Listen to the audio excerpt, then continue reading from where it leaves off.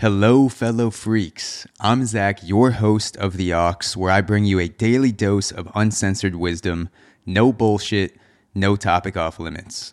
Without further ado, let's plug in.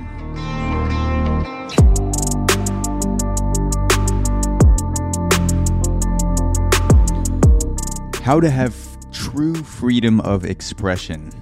Don't make this mistake. We've all been in situations where we would be better off keeping our opinions to ourselves rather than telling it like it is. Whether it's a friend group, sports team, or political party, sides form and people become invested in pushing the agenda of their side. People become invested in adopting certain opinions in order to fit in with the groupthink. Saagar Enjeti is a political correspondent. He is the co-host of a show called The Rising with Crystal and Saagar, and he recently appeared on one of my favorite podcasts, The Lex Fridman Show. And on this podcast, Saagar said this about politics and feeling like he doesn't have a place politically and the benefits of that. This is what Saagar said on The Lex Fridman Show. I feel more politically homeless right now than I ever have.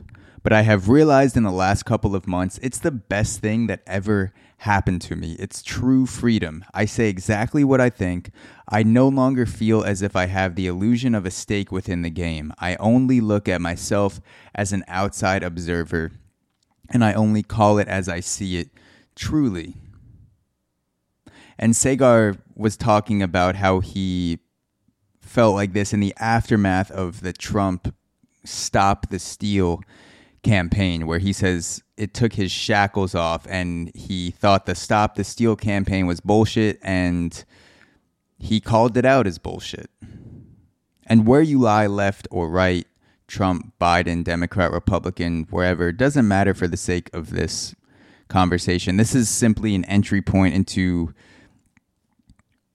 why it can be a good thing to be homeless in terms of your opinions, where you don't really fit into any one group or niche or political party, whatever it is. And so being homeless in an opinionated sense can be a huge positive, because you can say what you think. You aren't, to take the political example, if you are playing the politics game, if you're in the big machine, you are going to feel pressure. You are going to feel like you have to adopt certain opinions and you have to think a certain way. At least on the surface, you have to make people feel like you think a certain way or act a certain way in order to play the game of moving up in that political realm, in order to get attention. And politics aren't exclusive in that. There are games in every industry, like media, like podcasting, like sports, whatever it is. There's a great sense in being homeless in your opinions, where you don't necessarily fit into anything because you are truly speaking your mind. And this is how I would put it. When you have a set idea or you have a set party that you are affiliated with, let's say for argument's sake you are of the snowboard party. There's the snowboard and the skiing party. If you have an allegiance to the snowboard party, you are going to filter your ideas and opinions through that in order to push the agenda of the snowboard party. You might be less willing to take a step back and say, hey, are we really going in a direction that's for better living? Are we really going in a direction that's for the better of people, better for people? Are we working together? Are we making other people's lives better? Are we doing what's right? Or are we taking a side of an issue to push forward the snowboard agenda? And then you have the same thing on the skiing party. You know that you are part of a system of thinking in which you lean towards skis and you want the the way in which you are forming opinions. You want your, maybe your personality or your content, whatever it is that you're creating, you want that to reflect the group that you fit into. So you're not always forming opinions on your own and taking a step back and viewing it as a third party, like Sagar says. You are first acknowledging what side you lie on, snowboard or skis. And then you may be shifting that opinion and wiggling that opinion in to fit a political framing without thinking through it and without thinking about both sides of it and without thinking clearly. And then you express an opinion that is of a certain side. And while there's a positive side to being, opinionated and homeless, where you're not necessarily part of a certain group, there's also a negative side too, because groups come with protection. If you're outside the group, you become a bigger target. You're easier to crush by corporations. So it's not just, I'm not fitting into either side, and therefore that's better. There are positive and negative aspects to being part of groupthink and being against groupthink. The important thing is that when you are in a group, it's hard to differentiate the framing of the groupthink with thinking freely and thinking on your own. And I feel similar to what Sagar mentioned in podcasting. Even though his platform is much bigger than mine, I at least experience this on a smaller level where I feel homeless in terms of podcasting, because while I am playing the podcasting game of trying to build up an audience and gain a following and do this for a living, monetize it, I have no stake in any one industry. I talk to music artists, I talk to scientists, I talk to athletes, I talk to designers. I have freedom in what I say and do because I'm not withholden to any one group of people. If music artists don't want to talk to me, I always have other people who want to talk to me. If scientists don't want to talk to me, I always have other people who want to talk to me that aren't scientists. If athletes don't like me, I'm simply chasing what is exciting to me and interesting to me and trying to form opinions on my own, trying to think freely and take that third party observer,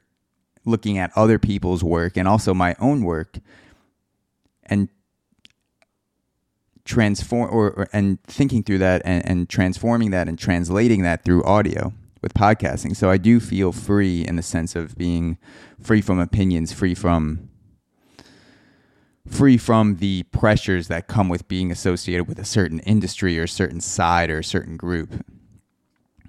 On the opposite end of the spectrum, baseball was something where I felt more restricted in my opinions, because baseball comes with ego of the players, the ego of myself, the ego of the coaches, ego of the athletic department. I felt like there was a huge separation in baseball between what I thought and what I actually did. For example, there would be a ton of instances where I knew that a coach was telling me something that, from my own research and from my own experience, I knew was bullshit. And rather than express that opinion in a respectful way or offer a different opinion, I quickly learned that because of the ego in coaching, a much more smoother and a much quicker way to get to what I want and what's going to make me a better player is to nod and smile at what the coach says, and then go on and do exactly what I was doing anyway, or exactly what I planned to do, or exactly what I knew was going to work. Because differing opinions, differing ways of playing were not encouraged in the locker room or in the coaching office or in discussion. It was, you do it this way. If you have a differing opinion, I don't give a shit. You fall in line, you do it. And again, there's a positive and negative to that. The positive is that everyone's on the same page. When you're a coach, you can't always have a tap into every player at all times. There's a separation between the individual and the coach, because the coach is at an organizational level and the player is at an individual level trying to get better. I do think there is a middle ground, and there are a lot of ways in which coaches could have done a better job in keeping more of an open mind and wanting to learn. The most exciting coaches that I've been around are the ones that want to learn and don't think that they're done getting better at coaching, just like I wasn't done getting better as a player. I love to coach. I could go back and forth and talk about theory and talk about mechanics and talk about throwing and hitting and leverage and things like that, or just mental games, because that coach, I wasn't pushed away by it. I wasn't pressured into thinking a certain way or having to throw a certain way or run a certain way or whatever.